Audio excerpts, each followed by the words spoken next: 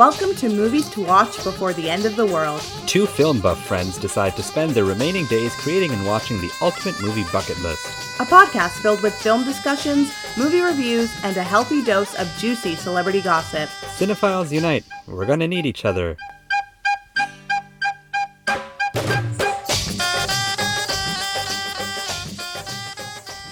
Yeehaw! Yeah, that's good. Yeah. Yeah, I get it. Simran. Simran. Yeah, not Cimarron. Not- like I thought it was. Well,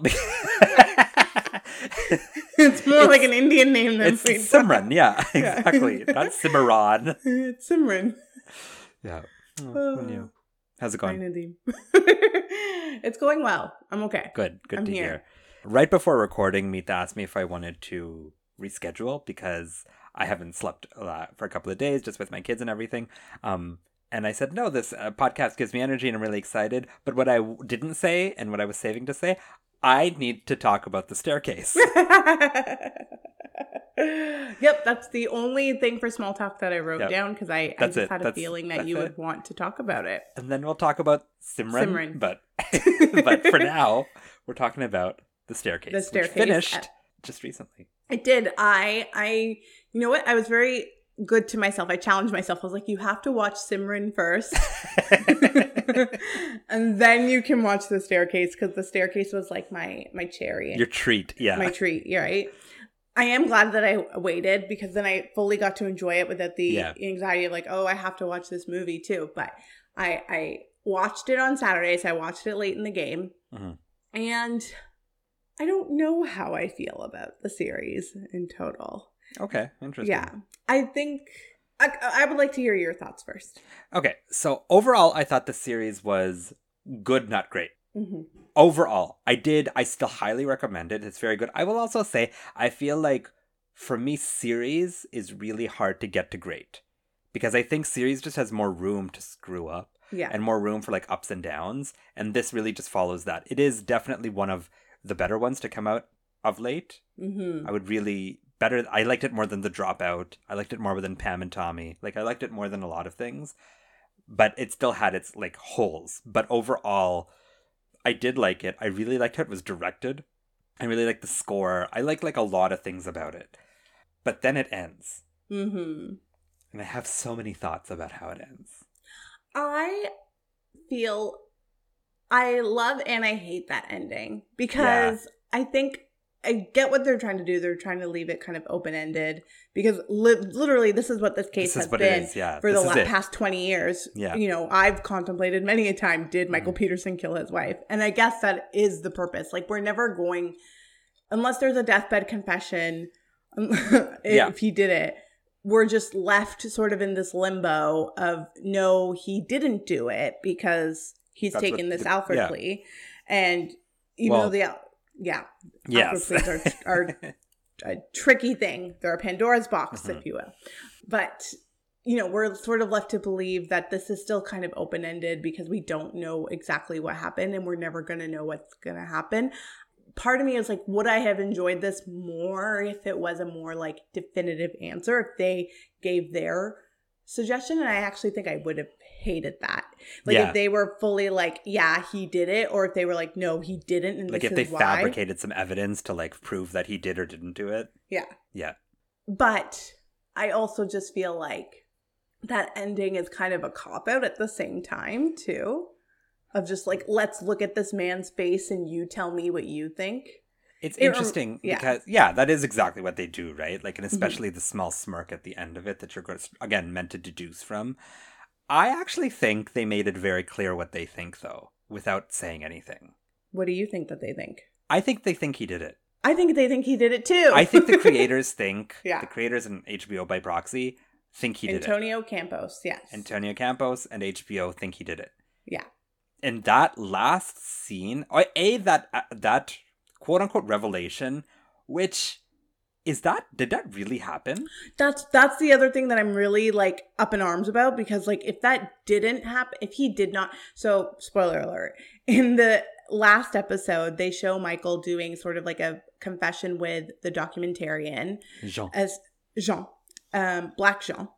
Yeah. Not Black White Jean. Jean. Black Jean. Yeah. Michael tells Jean that he actually had lied about Kathleen knowing about his bisexuality and that she didn't know, and he had fabricated all that, which I don't remember that from the documentary. Yeah. And I don't know. I haven't read any articles since that say like, no, that was a complete fabrication for this miniseries.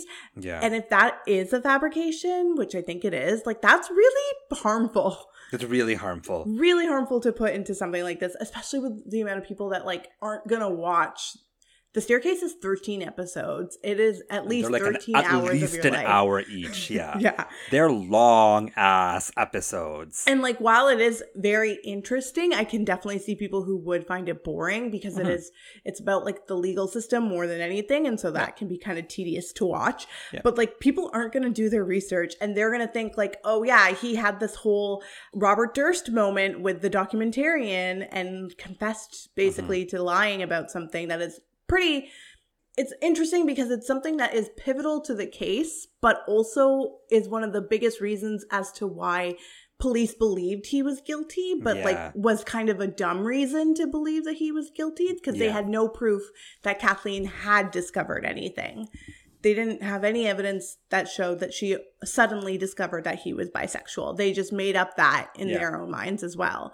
And so, you know, it's an interesting thing to do, but it's very dangerous. I also think it feels extremely, for a series that is actually very intelligent and very well written, it does seem like a very haphazard thing to fake as well. That's the other thing. I saw it and I was just like, did this happen or did this not? Because if they are faking it, they spend the entire season essentially trying to show, they do this a lot, trying to show how he was maligned for being bisexual and how that in and of itself was reason for people to think that he killed his wife, and it isn't. No. And they spend a great amount of time trying to show that whatever you think of him and whatever you think whether he did or didn't kill his wife, his bisexuality is irrelevant to that. But what isn't irrelevant is whether she knew. Yeah. And that's fascinating to me because towards the end, they are slightly villainizing him for being bi. Yeah. Which is completely unfair. Yeah. Which is the whole reason that he mainly was tried in the first place. Yeah. I just find it very interesting and I'm not sure what to think of it. And I did love that. I was wondering how are they going to finish this, because we've seen the different forms of like how it would have happened if she died in these various ways, and that last conversation they have that is essentially like a fake out, like what the last things he would have said to her, essentially like based on where they're living now.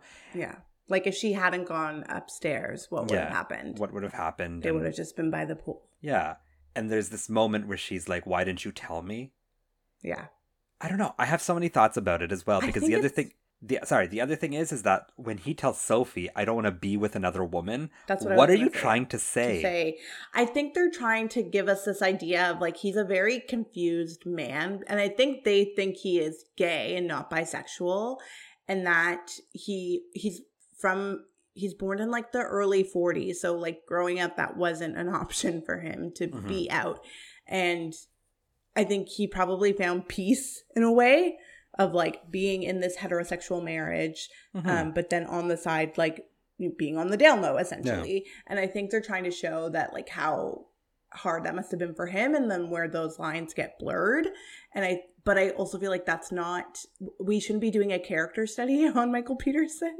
Like he's not a person that I want to understand so much. I actually think that's I don't know if Michael Peterson per se, but I think the idea is interesting, but after watching The Staircase, like, I just don't like this man whatsoever. Like, I think he's really annoying. He's pompous.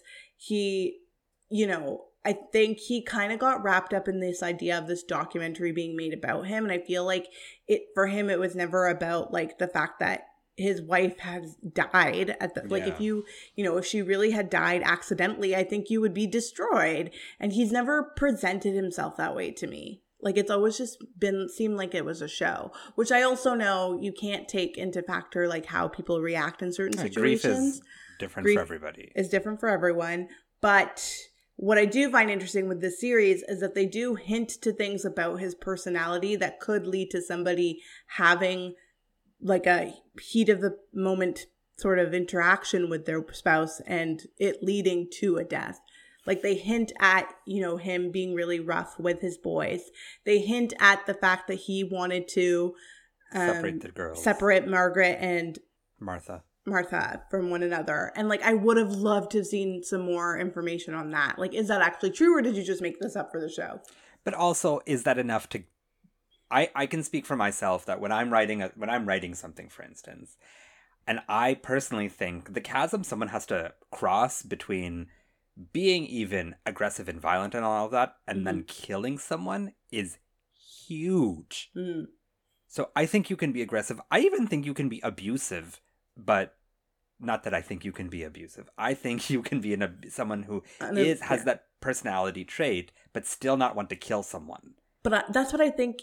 So I am leaning towards he is guilty. And before this, I was leaning towards he was innocent and that she had fallen. But after this, I'm leaning towards he's guilty, which if the show wants to tell you that, then it's doing its job. The show is definitely trying to tell you that. The show is definitely trying to tell you that this was a confused man who got caught up in the heat of the moment trying to protect his biggest secret. Because I do think heat of the passion moments like that can happen. Yeah. And oh, wow. I'm really muddled because as I'm saying it, I'm like, but do I agree with that? Because I'm thinking like what I've seen of his personality is in this fictionalized version. Like that's why this show, as interesting as it is, it's like it's harmful for like this whole case and the whole situation. Well, it's harmful because in some ways it's so accurate. Accurate. Yeah. Especially in Colin Firth's portrayal of Michael Peterson and what the show like wants you to think of him. It's extremely accurate. And you almost have to remind yourself that it is fiction. Like, this isn't a documentary that you're watching. And that's the thing. If they have lied about the fact that confession happened, that's actually very irresponsible. So I don't know. I haven't seen any. I was going to do some research into it, but then I just got busy. But I haven't seen anything come up in my feeds about like anyone saying that they're really outraged by that. I don't know. I think the owl still did it. I'm actually into what if it was a bat? Maybe. Yeah. I don't think she slipped and fell anymore. Why would you anymore, tell us about the bat? Initially, after the documentary, I thought she slipped and fell. Yeah. I don't think that's what it is. It's that recreation, that changed everything for me. I was just like, wait, there's no way there's that much blood. No way that you fall that way. Yeah. How does that even happen? Yeah. It's just, there's no way that she fell down like 5 stairs and just like hit her head on the wall and there was blood everywhere. Did that pool accident happen in real life? Because I don't remember them discussing that in the documentary. That like months before she had an accident and like still had an injury from that and things like that. Oh, the whole neck thing? Yeah. I think so. I think that was in the documentary. I don't remember it, but yeah. Maybe I'll rewatch the documentary. It's like 13 hours. Oh my God. It's a lot. And it's really slow. I don't know. Overall, again, I really liked it. I thought it was entertaining, but... What did you think of that last family dinner? Oh, poor Todd. What a train wreck of a human being. It's just like, that family dinner was also a place where I was just like, wow, they really want to show Michael Peterson as a dick. I don't care that you were in jail, and I don't know what it was, but I was just like, I don't care that you were in jail for 8 years. Yeah. You don't get to act like that to your kids. No, especially because they're trying to do something nice for you. Yeah. That episode really there was so much conflict in terms of what we thought of him versus what this is trying to show.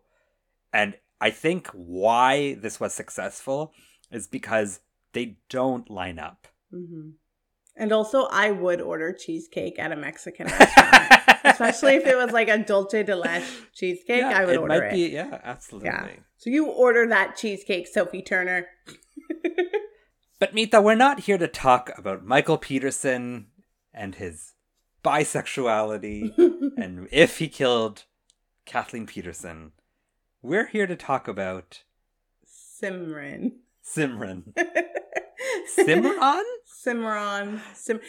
call it Simran. Simran, yeah. Simran. It's also a name, which blew my mind. Like the Indian Like name? not the Indian name, not Simran, but like the fact that it was the person, or like the kid's name. Oh, yeah. Yeah, that also blew my mind. So anyways, yes. We watched our 4th Academy Award winning film, Simran, from 1931. Sure. We don't know anymore with these dates. Simran was released in 1931. That is correct. Okay. Yes. So presented at the 1932 Academy Awards? Do we know? I don't even know anymore. The Academy, come on, I know it's 1930s, but get your shit together, Academy. It was presented in 1931 as well. It's the 1931 awards, but the movie was also released in 1931. Yes. Wait, does that make sense? Hold on. Yeah, I mean, that's what they did with All Quiet on the Western Front, right? Yes. It's quite confusing, but IMDb is helping us through this journey. Thank you, IMDb. Yeah. If you want to sponsor us. Absolutely. Yeah. There we go. Let me give us a quick IMDb discro of Cimarron. Yes. A newspaper editor settles in an Oklahoma boomtown with his reluctant wife at the end of the 19th century. Sure. Yeah, that's it. Yeah, that's Simran. That's Simran for you. And thus ends our podcast. Thank you so much for listening, friends. Oh, Mita. Okay. Nadeem. Talk to me about Simran. Okay. Simran is the first Western to win an Oscar. Yeah. And the first Western to win Best Picture at the Oscar. And is one of many Westerns that I did not enjoy. I almost made Nadeem choke. Yeah, I have ice in my mouth now. Sorry. Oh, gosh. Talk to me about why you didn't enjoy it. Okay, again, it's war movies and Westerns. It's a genre that does not entice this gal over here. I don't get what is so exciting about cowboys. Yeah, I don't either, to be quite honest. Okay, thank gosh we're on the same page for this one. But because what is so riveting about, like, I think the aspects of this that actually would be really interesting are totally passed by. Like the idea of discovering land and discovering a community and building upon it. Yeah. That's really interesting. Or even his wife in this movie is such an interesting character to me and like what she's able to accomplish. Mm-hmm. But that's not what this movie is about. It is about this man and his journey and his Yancey, by the way, that's his name. Like I've never heard of that name, Yancey. This is about Yancey, and Yancey's he's like the Michael Peterson of his time. He's kind of a dick. Not really. Totally abandons his family on the search for what? Twice, by the way. Yeah. Yancey's a dick, and I don't like him. And I think I enjoyed hating this movie more than I actually enjoyed. You hated it? Not hate. Sorry, hate is a strong word. I think I'm relishing in the fact that I didn't like this, and I'm enjoying my relish. And so I think the hard thing with watching all of these movies, especially the older ones, is it does really feel like homework. It feels like you have to sit down and watch this thing, and like you have to just bang it out, and it's a 2-hour plus movie, and you have to get through it. And I think I'm trying to like create a new mindset for this project of ours, because it's really been bringing me down. Like trying to start this and like getting into it took I had to give myself quite a few pep talks to be able to sit down and watch it. And then the other thing though is because it's from a different time, it's so much older, it's not enticing. Like there's nothing in here that I was like, oh, let me get into this. Like the dialogue is interesting, but it's not nothing powerful. Yeah. And even the picture itself, like it's interesting to see how they filmed some of the things in this, but like also it's just like it's a Western. Like it's sand and dirt and horses. None of these things are appealing to me. None of them. Oh, how are you feeling about? I agree about the homework part. Like this was it was really work to watch this film. And like no matter, like I just finished editing All Quiet on the Western Front, and towards the end we're so excited about Cimarron, and I feel like we're only excited about the name and nothing else because honestly, like it was really like it was work. Yeah. And I had to start it Saturday night. I started it Saturday night at 8:00. I ended up watching an hour over 4 hours. Right? I stopped for so many snacks. So many things. Either to just text or like check something on IMDb or like this did not retain my attention. Mm-hmm. And I will say there are some really interesting things about this. I did not know that that's how land was discovered or created, or like that's how this is Osage County. This is what they made. August, Osage County. Yeah. But Meryl, guys. Meryl shows up there decades later. And so I didn't know that that's like, it was literally like a race to find, like, claim the land. Like once they've opened up this 2 million acres, that was fascinating. And when this started, I was just like, oh, I was actually really interested by that. I was like, oh, this is like really actually interesting. And let's see like what this means. And then it just kind of peters off. Mm-hmm. And then I think the other problem I'm starting to notice is this is movie 4. None of these movies have stories. Right. Like none of them have plotting. And for every All Quiet on the Western Front that doesn't require plotting, that just needs the function of the film is very different. You have a Cimarron, which is just where I'm like, this movie could have done with some intricate plotting. Mm-hmm. And I'm just wondering if that is a limitation of the time, where this is 4 for 4, where the movies don't have this kind of these intricate plots and storylines. They barely, like, they're really just chronological movements of things that are happening for people. Do you think they're crawling out of like silent film and they're trying to figure out like how does a talkie function? How does a story function on screen as opposed to like in a book? But again, All Quiet on the Western Front did it, right? Based on I think the source material is probably helpful in that case. This is based on a book too, though. It is? Yes. Someone would read about this. It's like reading text in the 7th grade. It's awful. This is based on a book too by Edna Ferber, a woman, by the way. Oh, Edna, why didn't you do more with what's her face? I forget. See, I don't even remember their names. I know. And they're memorable names. It was just very bland as a film, and there are elements of this that are interesting, and like I liked seeing every time they had a time change to see what Osage County looked like. That evolution of like how the county was progressing. That production-wise must have been insane to think about, like how they would have done those things and to show this progression. Again, those shots of the cavalry coming in and like claiming this land, that's not CGI. There were that many people out there. Yeah. Huh? That's legit. That's legit, man. That's impressive when you think about it. Like, somehow they made this work. So, from a production standpoint, there are things about this that I'm like, damn. But that's it. It also, so as I was watching it, something that I thought would really help this movie is some songs. like a Bollywood movie? Like a Bollywood movie. I was watching this, I was like, this would be better if like all of a sudden they started dancing. Yeah. Like they just started, like I think that would make this. I'm starting to come around to Bollywood, Nadeem, if watching old Hollywood movies. Isn't it giving you an all different perspective though? It is. And how Bollywood has done so much to like actually entertain its audience. Yeah. From the get-go. This is not entertaining. No. And that is, I think, I don't like, and again, I'm going to compare it to All Quiet on the Western Front because that's all I have right now. Mm-hmm. That doesn't need to be entertaining because it's meant to be like informative. Mm-hmm. But what it does very well. This just doesn't do that. And this is kind of in lieu of the Broadway Melody as well. And that's meant to entertain and it doesn't do it well. And I'm just trying to think of like, what does this want to do? Like, what is this movie trying to tell us? And I can't figure that out. There isn't a thesis, so to speak. It's also very telling that I've never heard of this movie. Like, not even by name. It's true. But there are some remakes, which is really interesting, like down the line. Yeah. I think people started to appreciate Westerns more, especially with like John Wayne, and that's the only Western actor that I can think of. But people started to Clint appreciate... Eastwood. Sure. Yeah.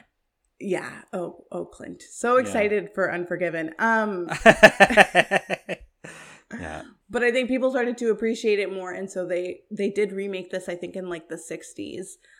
But not something that I also have ever heard of. And I don't think like people point to this to being one of the best Westerns ever made. But it's just interesting to me that this is what garnered like the Academy's attention that year. I also didn't know Richard Dix was a person. Right? Like this movie is an anomaly. Like there's so many things about it that I had never heard of the name of the movie or the people in it or who directed it or who wrote it or like, and somehow it won an Academy Award for Best Picture. Mm-hmm. I don't know what to tell you. No, I mean, you're not meant to tell me anything because I would have been surprised though if I did enjoy this, if I'm being honest. Yeah. And I don't know if I was just setting myself up for disappointment by being like, okay, this is a Western from 1931, so I'm probably not going to like this. And maybe that's why I was more pleasantly surprised by the things I did like about it. Mm-hmm. But it does follow. Oh, the other thing that I was fascinated by was the racism. Yeah. And obviously watching it from a perspective of someone living in 2022, the portrayal of Isaiah and all the talk of how the Indians are and all of that seems very obviously inappropriate, but also like, okay, sure, I'm watching a movie from the 30s. For the 30s, that's how it is. Exactly. But there is some level of what seems to be progression in the film. How so? I mean, for instance, Yancey, mm-hmm. he's not racist towards the Indians, right? Like, he is one person who is trying to integrate with them, recognize it. Like, he has a little speech at one point. Land. This is their land. We've stolen their land. Like, that felt very pointed and very ahead of its time. Appropriate, yes. Appropriate, yeah. And even how they treat Isaiah. Fine, Isaiah's own portrayal of himself is, like, cliche and offensive in and of itself, but that's not his fault. That's not his fault. Yeah. And how they treat Isaiah as a person also seems very different. Yes, it is more welcoming than what you would expect. Yeah, from the 1930s. Yeah. But I also think like we're speaking about this in 2022.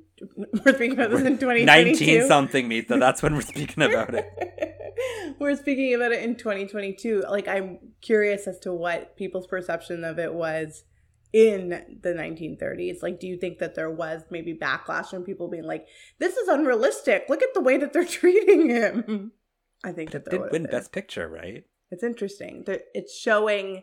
Do you think that those are like real standout? They're standout moments for us because we are living in 2022 and like are aware of this. But do you think that that was a standout moment then? Like, it's a small part of the film. Like, he dies pretty midway through it. Yeah.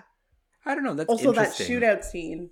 That's why I don't like Westerns. Like, nothing about that is exciting. Is necessary. Yeah. Yeah. Like, I don't want to see like two people like drawing their weapons. Like, you don't get that here. But no, you know what I mean. You know, the like a duel at dawn. Exactly, the quintessential like moment in a Western. Like, that's just what is that? What is that?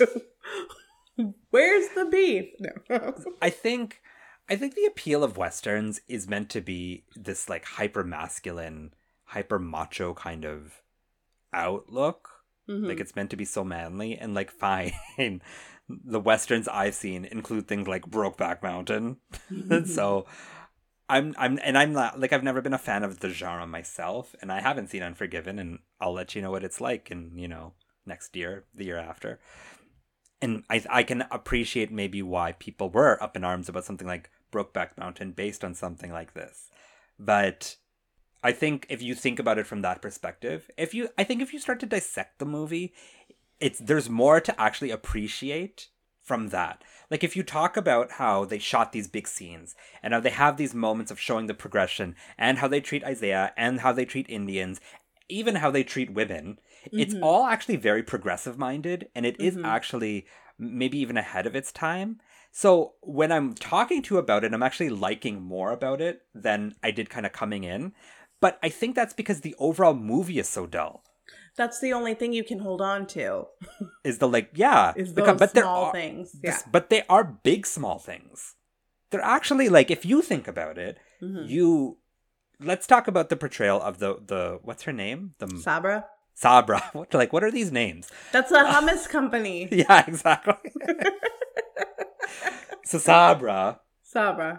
She actually is a very, like, interesting, rounded person, like you're saying. So interesting. Shouldn't we then laud this movie more because of how it's doing these little things. And these little things in a time period where it was probably really difficult to do these little things. But this movie doesn't I would say this movie would be more ahead of its time if it does focus more on Sabra and what she has to go through, and not her perspective of like, oh, I missed Yancy, I missed my husband, and like this man who walked out on you twice and disappeared with like no word, didn't send a buggy over to like give you some I don't know how they talk. Yeah.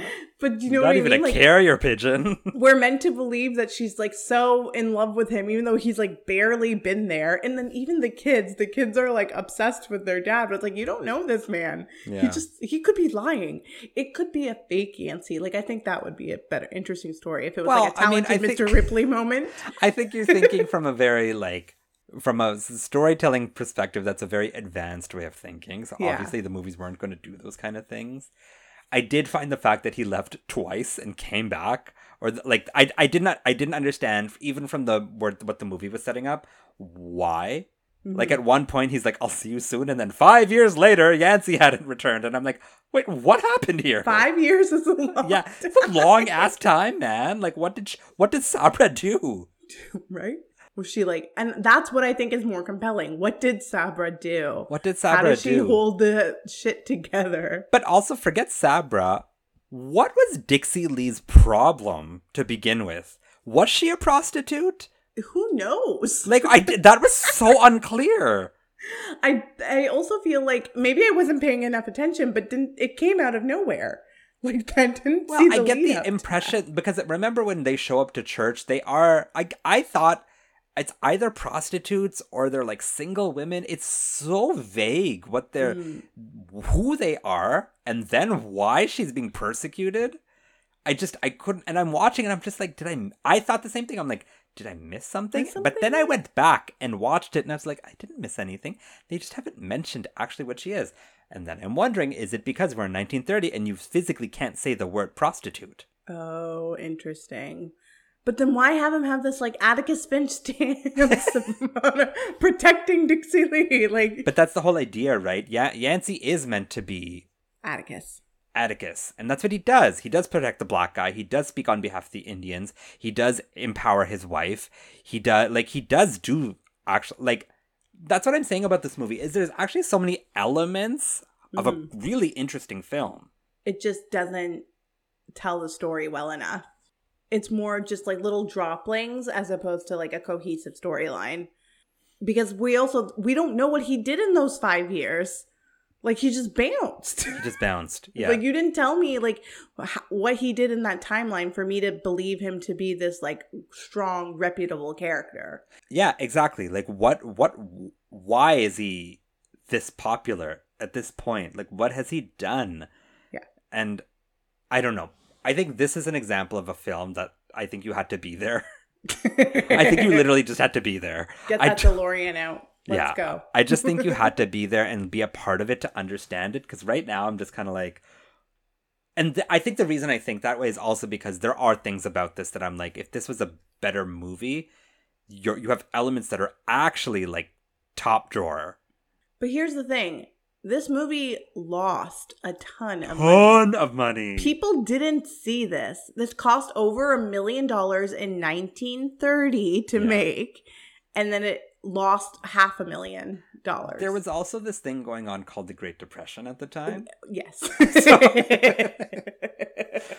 What? What's that? What? Depression. That may have contributed to why it lost money. But Perhaps. Then I find interesting, why did they bankroll this? Right? Who was like, okay, RKO was like, let's go. Let's make this Western make this happen. $1 million This is film. what the people need right now. Yeah. But maybe, Mita? Yeah. Maybe they needed something inspirational. Maybe they needed something hopeful. Because this movie, again, is aiming to be those things. Mm-hmm. It's actually not dour. He dies a hero's death. And then they are concentrating in a place in the United States that is more down to earth, more homey than like it's Hollywood Blitz or New York City. Like it's not. Yeah, I can see why it's people who go to church. It's people who are they're of the faith, but also not trying to be exclusatory, which what he does with Dixie Lee. Mm-hmm. Like Again, this is an interesting example of a movie I'm talking about. It's not changing my rating, but it is maybe changing my like perspective on it. Yeah. And maybe like, yeah, I don't know. I'm trying to It's like... a weird one. It's like, a weird one, yeah. Yeah, I see. I guess like if we're going to ask the question, does this deserve to be Best Picture? I can see the elements in which like, yes, because again, it's really hard for us to like make that statement for these movies because we weren't there and we don't know the other movies of the time. Like if I look at what else was nominated, it was... Yeah, like what are these movies? East Lynne, The Front Page. Yeah. Skippy. And then Trader Horn. Like I've never heard of any of those at all. Have you? No. And what I also find interesting, and this does change next year, next episode, but generally speaking, there's only one film per production company that's nominated. And like that, actually, that's a lie, because with the Broadway Melody, Hollywood Review was also, they were both produced by MGM. Okay. So I don't know. I'm trying to find something here. But also, not that many movies were being made. It's not like how it is these days, right? Yeah. So it's you have to remember that. You maybe get like, I don't know, how many do you think they were doing a year? 5 pictures maybe a year? Each production company? Yeah. Yeah, that doesn't seem unreasonable. Yeah. But it's not like these days where you have 3 different summer blockbusters coming out. Yeah, give me 1 second. There's actually a list of RKO pictures, so let's see what they produced. Like, how many were they producing? There we go. Oh. How many did they The studio released 29 films in 1930. Oh, whoa. Yeah. That's more than I... Way more than I... Yeah, that's... During the Depression? Oh, wait. This... RKO acquired Pathé in January. This is 1931. RKO acquired Pathé in January and released films under both the RKO and RKO Pathé labels. Combined, the studio would release 50 films during the year. No. That's wild. That kind of really changes things. You know what, though? It's not like it is today. Like, there isn't as much, like, you have stars, so you have their paychecks, and their paychecks are astronomical. Like, I think back then it wasn't as crazy. Yeah, budgets were a bit more contained. Yes, things were a bit more contained there. You have those kinds of schedules to compete with. You have, like, these bigger budgets. You have to take into account, like, does this movie have CGI? What kind of effects are into it? What about the sound? What about the... Like, though, there's so much more that goes into making a film now that actually kind of does make sense to me if a production company makes less films a year now as they did back then. But that's you could kind of bank out. That's if they're all Marvel movies, right? Yeah. Like a Marvel movie, the pipeline is a lot longer because of exactly everything you just named. Mm-hmm. But what if you're producing like indies? But look at what's getting produced right now. Yeah, that too.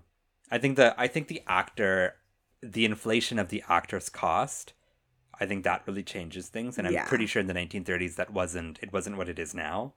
There's actually this really interesting tangent ever so slightly. In India, there's this subscription page called The Film Companion, run by this very famous reviewer called Anupama Chopra. And she does a producers roundtable every year. Like roundtables that happen, like the Hollywood Reporter does them with actor, actress. Yeah. She does them with producers. And so you have people who aren't typically like interviewed. It's like 4 or 5 film producers, and they sat down. And this year's film producer, it was the most fascinating thing. All these film producers are sitting around and they're complaining about how hard it is to get movies made because stars are demanding insane amount of money and the budgets cannot equate. Like they're demanding like hundreds of millions of dollars for like people who don't like deserve it. And I'm sure the situation is the same here. Like the inflation in your above the line is so high that it's preventing content from getting in.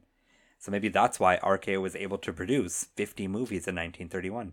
Because it didn't cost them $10 million to have. It did cost them 1.5 though. And they lost 0.5. What do you think contributed to the $1 million for this film? Like what made that money? Yeah. What do you think? Like, why did it cost so much? What about this kind of screams out to you? I can tell. You can tell. Like, this is all live, right? Mm-hmm. Those shots are insane. it's kind of wild. Because it hard feels to so remove CG. yourself from, like, your current time period. Because even while I'm watching it, my first gut is like it's not as impressive. But when I'm thinking about it, I'm like, that's really impressive, actually. Mm-hmm. And they reconstructed those sets of like Osage. Western towns and like into like from town to huge city. That's wild. For that one aerial view of the street, they did that like 4 times. Think of all of that is real. Like the construction of it, the people, the vehicles, all of it is real. Mm-hmm. And that opening shot is it's wild. It is. And there's real horses. The real horses and real people in real carts. You can see it's expansive. It has to be. That is obviously what is costing this movie this much to do. I think I'm learning to be like more appreciative of these things. But at the same time, like, I want more. Yeah, because at the end of the day, the experience is still the experience. And that's what I think that's what we're coming down to, is that, like, I can recognize all of these things. I can appreciate the technical. I can even be marveled by the technical. Like, I truly, I think, in awe of what they were able to create. And I can even appreciate the attempts at being progressive-minded and educational and all of that. There's actually, I think, a lot that is good about this film. But when I watch it end to end, I'm still like, meh. It's so meh. It's so meh. It's just so, like... It's just there. It's just there. It's part of the discourse. But yeah, it is. So do you think it deserved to win Best Picture? No. It's hard. No? It's hard. Well, so right now I'm comparing it to the one that we do think deserved it, which is All Quiet on the Western Front. And I think that movie does what it sets out to do. Whereas this one, like, the point is muddled and I can't. My assumption is that it's to entertain audiences for the reasons we talked about. Like, this is coming out during the Depression. But it doesn't do that. Like, there's nothing about this that I do find enticing, or that if I try to picture myself in a theater in that time, what part of this am I saying, like, oh, this was such an escape? That, like, it just feels that's fair. Blah for me. Yeah. Yeah. Interesting. Do you think it deserves? This is such a hard question to ask right now, because we don't have perspective and we don't have insight. Like, what else came out in 1931? Mm-hmm. I will say, from a technical standpoint, I do think this is quite impressive. Like, it is a feat, more so than Broadway Melody, possibly even Wings. Like, this is really quite impressive. The scale is really impressive. The scale is really, really something to marvel at. Yeah. It's kind of like, have you ever seen Mughal-e-Azam? No. Yeah, so Mughal-e-Azam took like 14 years or something to make, and it was made in the 50s, I think, 50s or 60s, in India, and it took so long because everything about this movie that was supposed to be set in Mughal India was hand done. Like, it's not CGI, it's all like hand craftsmanship, and this is all hand craftsmanship. Like, it's all, I think we're a little jaded. We probably are. Yeah. And I think, if I really try to sit back and like look at it, I can truly be amazed by the technicals of it. From a movie standpoint, I just can't get behind it. And so I'm a little torn because, I'm trying to think of a modern day movie that won based on the production rather than the film. And if Avatar had one, that would have been something. That would have been it, yeah. That would have been it, but it didn't. And don't dare say Chicago. No, I don't think Chicago won because of the technicals. I think you could say that from maybe even Lord of the Rings, but Lord of the Rings is more than that too. I have never seen any of the Lord of the Rings, so we'll find out. And when that happens, I'm going to watch all 3. You have to watch all 3. You actually can't. It doesn't make any sense. So we'll both have to watch all 3. Yeah. But I don't know. I am going to go with maybe it deserved to win Best Picture. Maybe. Okay. Maybe. Who knows? We'll find out next week. Maybe we will. Maybe Grand Hotel will inform why this won. Yeah. But I think I'm also hiccuping on the fact that I just had no idea this was a movie. Like, I just had no idea that it existed. Do you know what the worst part is, though? So, like, if you've been paying attention to our Instagram, on Fridays and Sundays, I've been posting movies around the same time that these Academy Awards happened. So on Fridays we'll feature the other pictures that were nominated for Best Picture, and on Sundays we'll take a look at other movies of the time that weren't nominated. And there are so many movies I have never heard of. Ever. I have no idea what these things are. And I'm like, yeah, I'll feature this one. Yeah, I'm sure it was up. I'm sure it was up for America's Next Top Model. Like, yeah, exactly. So I don't know. Yeah, the poster is nice. There we go. Do you have sequel prequel ideas? I would like to focus on Sabra. I think that's a more compelling storyline. Like what she did in those 5 years. Yeah. But also, what did Yancey do in those 5 years? Yeah. What was he up to? What was like? Yancey I think doing? If you're gonna tell me like this is the story of Yancey and his journey, then you need to tell me his journey. Yeah. You need to tell me what happened there. But yeah, because they do kind of sidestep that completely. Mm-hmm. Yeah. I'm gonna go into my rating. Okay. I'm muddled about it because as I've talked about it, I definitely have. I think there are things to appreciate, especially in terms of like how this movie is made. I think it's actually quite interesting when you can take off that jadedness, remove your jaded sense of how you view movies, because not everything is a Marvel movie or Avatar, whatever you want to call it. There was a time where everything was done by hand, everything was people, everything was real, and that is. It actually almost makes me want to go back and watch those scenes again because they are amazing to see. Like that was real filmmaking, and the scale of it is so impressive, and how they accomplished those things in the 30s. I have no idea how they would do it now without CGI. Like, could you imagine that opening scene without CGI done now? That's crazy. Right? Yeah, it wouldn't happen. The scale it would be more cost effective to use CGI. To use CGI, that's why you would do it. So there was a time where that was the only option, and so they made it work. And I think that's kind of marvelous about this, is that these movies that are so old are about the magic of movie making and the magic of movies in general. And I think that's quite endearing to see in these things. And I think that's the big takeaway, is that there was a time where filmmaking was about the art. And there is art in CGI, don't get me wrong. That is a skill. And the people who do it are incredibly skilled. Yeah. But when I was in film school, I once had someone who was an animation teacher. I took like an animation class, and they were like, there was no more real than real. And that's that's it, right? There's no more real than real. And a movie like this really showcases that. And so for those reasons, it is really impressive to watch, and something I would be interested in watching again from that perspective. Because from the storytelling perspective, this is a dud. Mm-hmm. This is like dud central. It's quite lackluster. It's quite boring. And the interesting aspects of this, the treatment of Black people, the treatment of Indian people, the treatment of women, they are just underdeveloped. They're there, and and I don't know if that's a limitation of the time. Like, they didn't know what to do with it. They didn't know how to write these things in. They wanted to have these ideas. Like, is it underdeveloped, or is it just a symptom of being in the 1930s? I don't know. I can't answer that.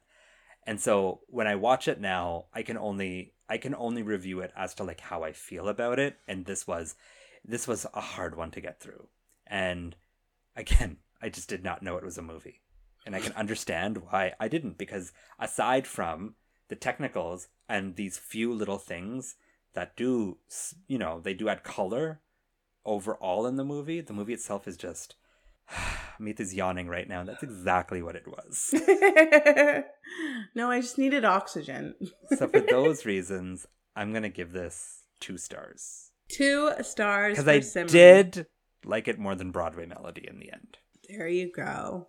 Okay. Your turn. My turn.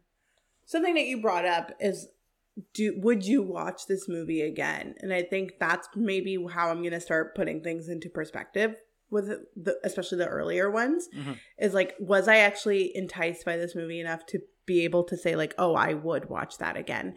And with Simran, I wouldn't. Yeah. And for all the reasons that we discussed, mainly the storyline of this movie it doesn't know what it wants to tell you. And what I think it's trying to say is like, look at Yancey, look at this man and his journey from trying to discover a new land to creating a community to building a family to being a respectable human being. But you're not telling me how he got there. I don't know anything about his journey. I don't know his struggles, really, to be honest. And I don't understand him as a character. And I think that's kind of where the flaw is with this story. And what I find really interesting, and I think it's fair to say they would have known this would have been compelling at the time. Like, I don't want to dumb down the people of the 1930s. Sabra is such an interesting character. She is the wife and mother of these kids. I thought I said the wife and wife, but the wife and mother of these children. Her husband disappears on her twice. She's left to run this newspaper in Oklahoma. She's holding shit together. Like, that's the story that I want to hear. At the turn of the century. Exactly. Yeah. You know? People were just wearing balloon sleeves. Like, yes, the balloon sleeves. Sabra was ahead of her time. Yeah.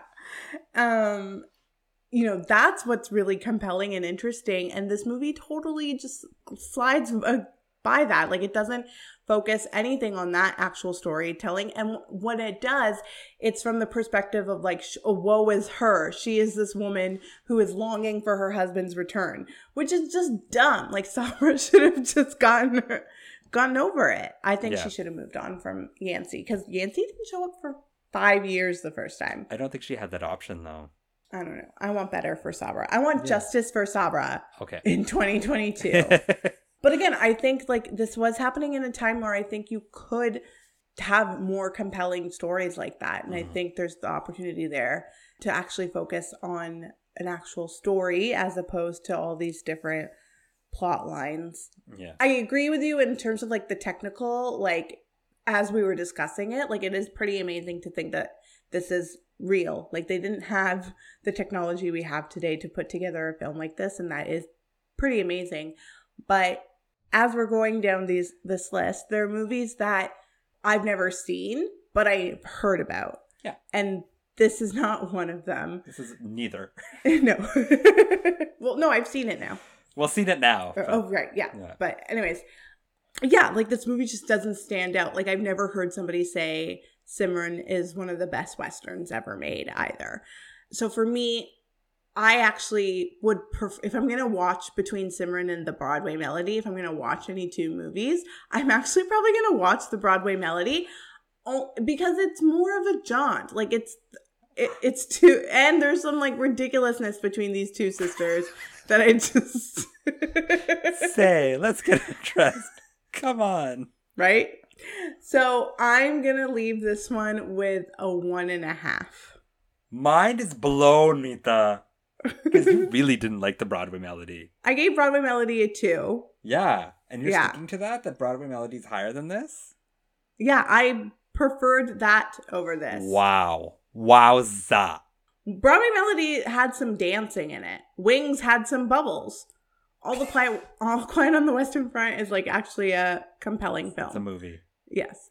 Cimarron, no bueno. Poor Cimarron. 1.5. Oh, Cimarron. Okay. All right, guys. That was Mita's shocking revelation that she preferred the Broadway Melody to Cimarron, which should really give you an idea. I preferred it by 0.5. That's a big one. I preferred this by 0.5. Yeah. Like, it wasn't like I gave this a 1. No. I feel like, yeah, that's true. It's a whole point. This is 0.5. Half a point. In case anyone wanted to know, 0.5 is half of 1. Thank you. Thank you very much. This movie cost over $1 million to make and only made... It cost 1.5 and it lost 0.5. Yeah. But yeah. I think next week's movie might actually help line things up for you. It doesn't... Next week doesn't feel like homework for me because I've been wanting to watch this for a while. Yeah. I've been and by a while, like since we watched Whatever Happened to Baby Jane, I've been wanting to watch Grand Hotel. And why is that, Mita? Because it stars Joan Crawford. Yeah. It stars the first actress in all of these that I've actually heard of. Yeah. And this is the first movie and the first like actor that I'm like, oh, I recognize you. Mm-hmm. Which is very exciting. Because next week we are watching Grand Hotel. We. So that'll be interesting. I am looking forward to that. It's also shorter Mita.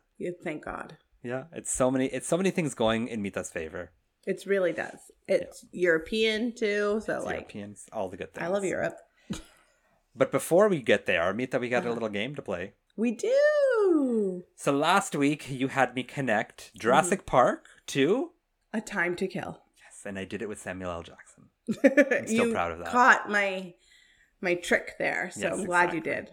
did. But I've decided, Mita, that it's time we made things a little bit more difficult. Oh, great. Yup.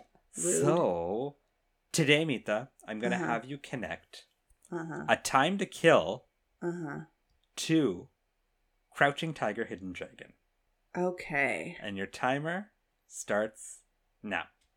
A Time to Kill stars Samuel L. Jackson, who is in The Avengers with Benedict Cumberbatch, who's in Doctor Strange with, I'm forgetting his name, but he plays his sidekick in it. No, he's his sidekick in it. He's also in Shang-Chi, which has Michelle Yeoh, who is in Crouching Tiger, Hidden Dragon. Okay. Yeah. Can we name this person in Doctor Strange? Oh, I'm trying to. It's. Can I look it up? Look it up. We'll Okay. allow that. What is his name? Do you mean Benedict Wong? Yes, thank you. Okay. Benedict Wong. So wait. Shang-Chi. So Legend of. fine, you got it under the minute, but in Shang-Chi with Michelle Yeoh. Okay. Yeah, Okay. Well, there you go. Well done. I did it. I know. But did it Suck feel like a on. little bit of a challenge? No, because Marvel has made these kind I of know. things so easy. Well, guess where I'm going next week then, Mita. Not next week, I guess the week after. Yeah. Because next week is your week. You're going Bollywood, I know. But I'm sure there's something I can. Probably. come up And probably with, something yeah. Marvel related, which will piss me off, but whatever, that's fine. Yeah. But that's for 2 weeks from now. Yes. Next week, we are watching just Grand Hotel. What were you gonna say? The Grand Hotel, but it's not. No, it's just Grand Hotel. Yeah, just Grand Hotel. There's no the. It's just Grand. Before we get there, though, Mita, do you have any parting words? I do. She would be the first in town to have balloon sleeves. Of all the lines, I'm glad we went with that one. Yeah, me too. Thank you so much for listening, friends. Please like, subscribe, share, and Rate and review. And we'll see you next week for Grand Hotel. Yes.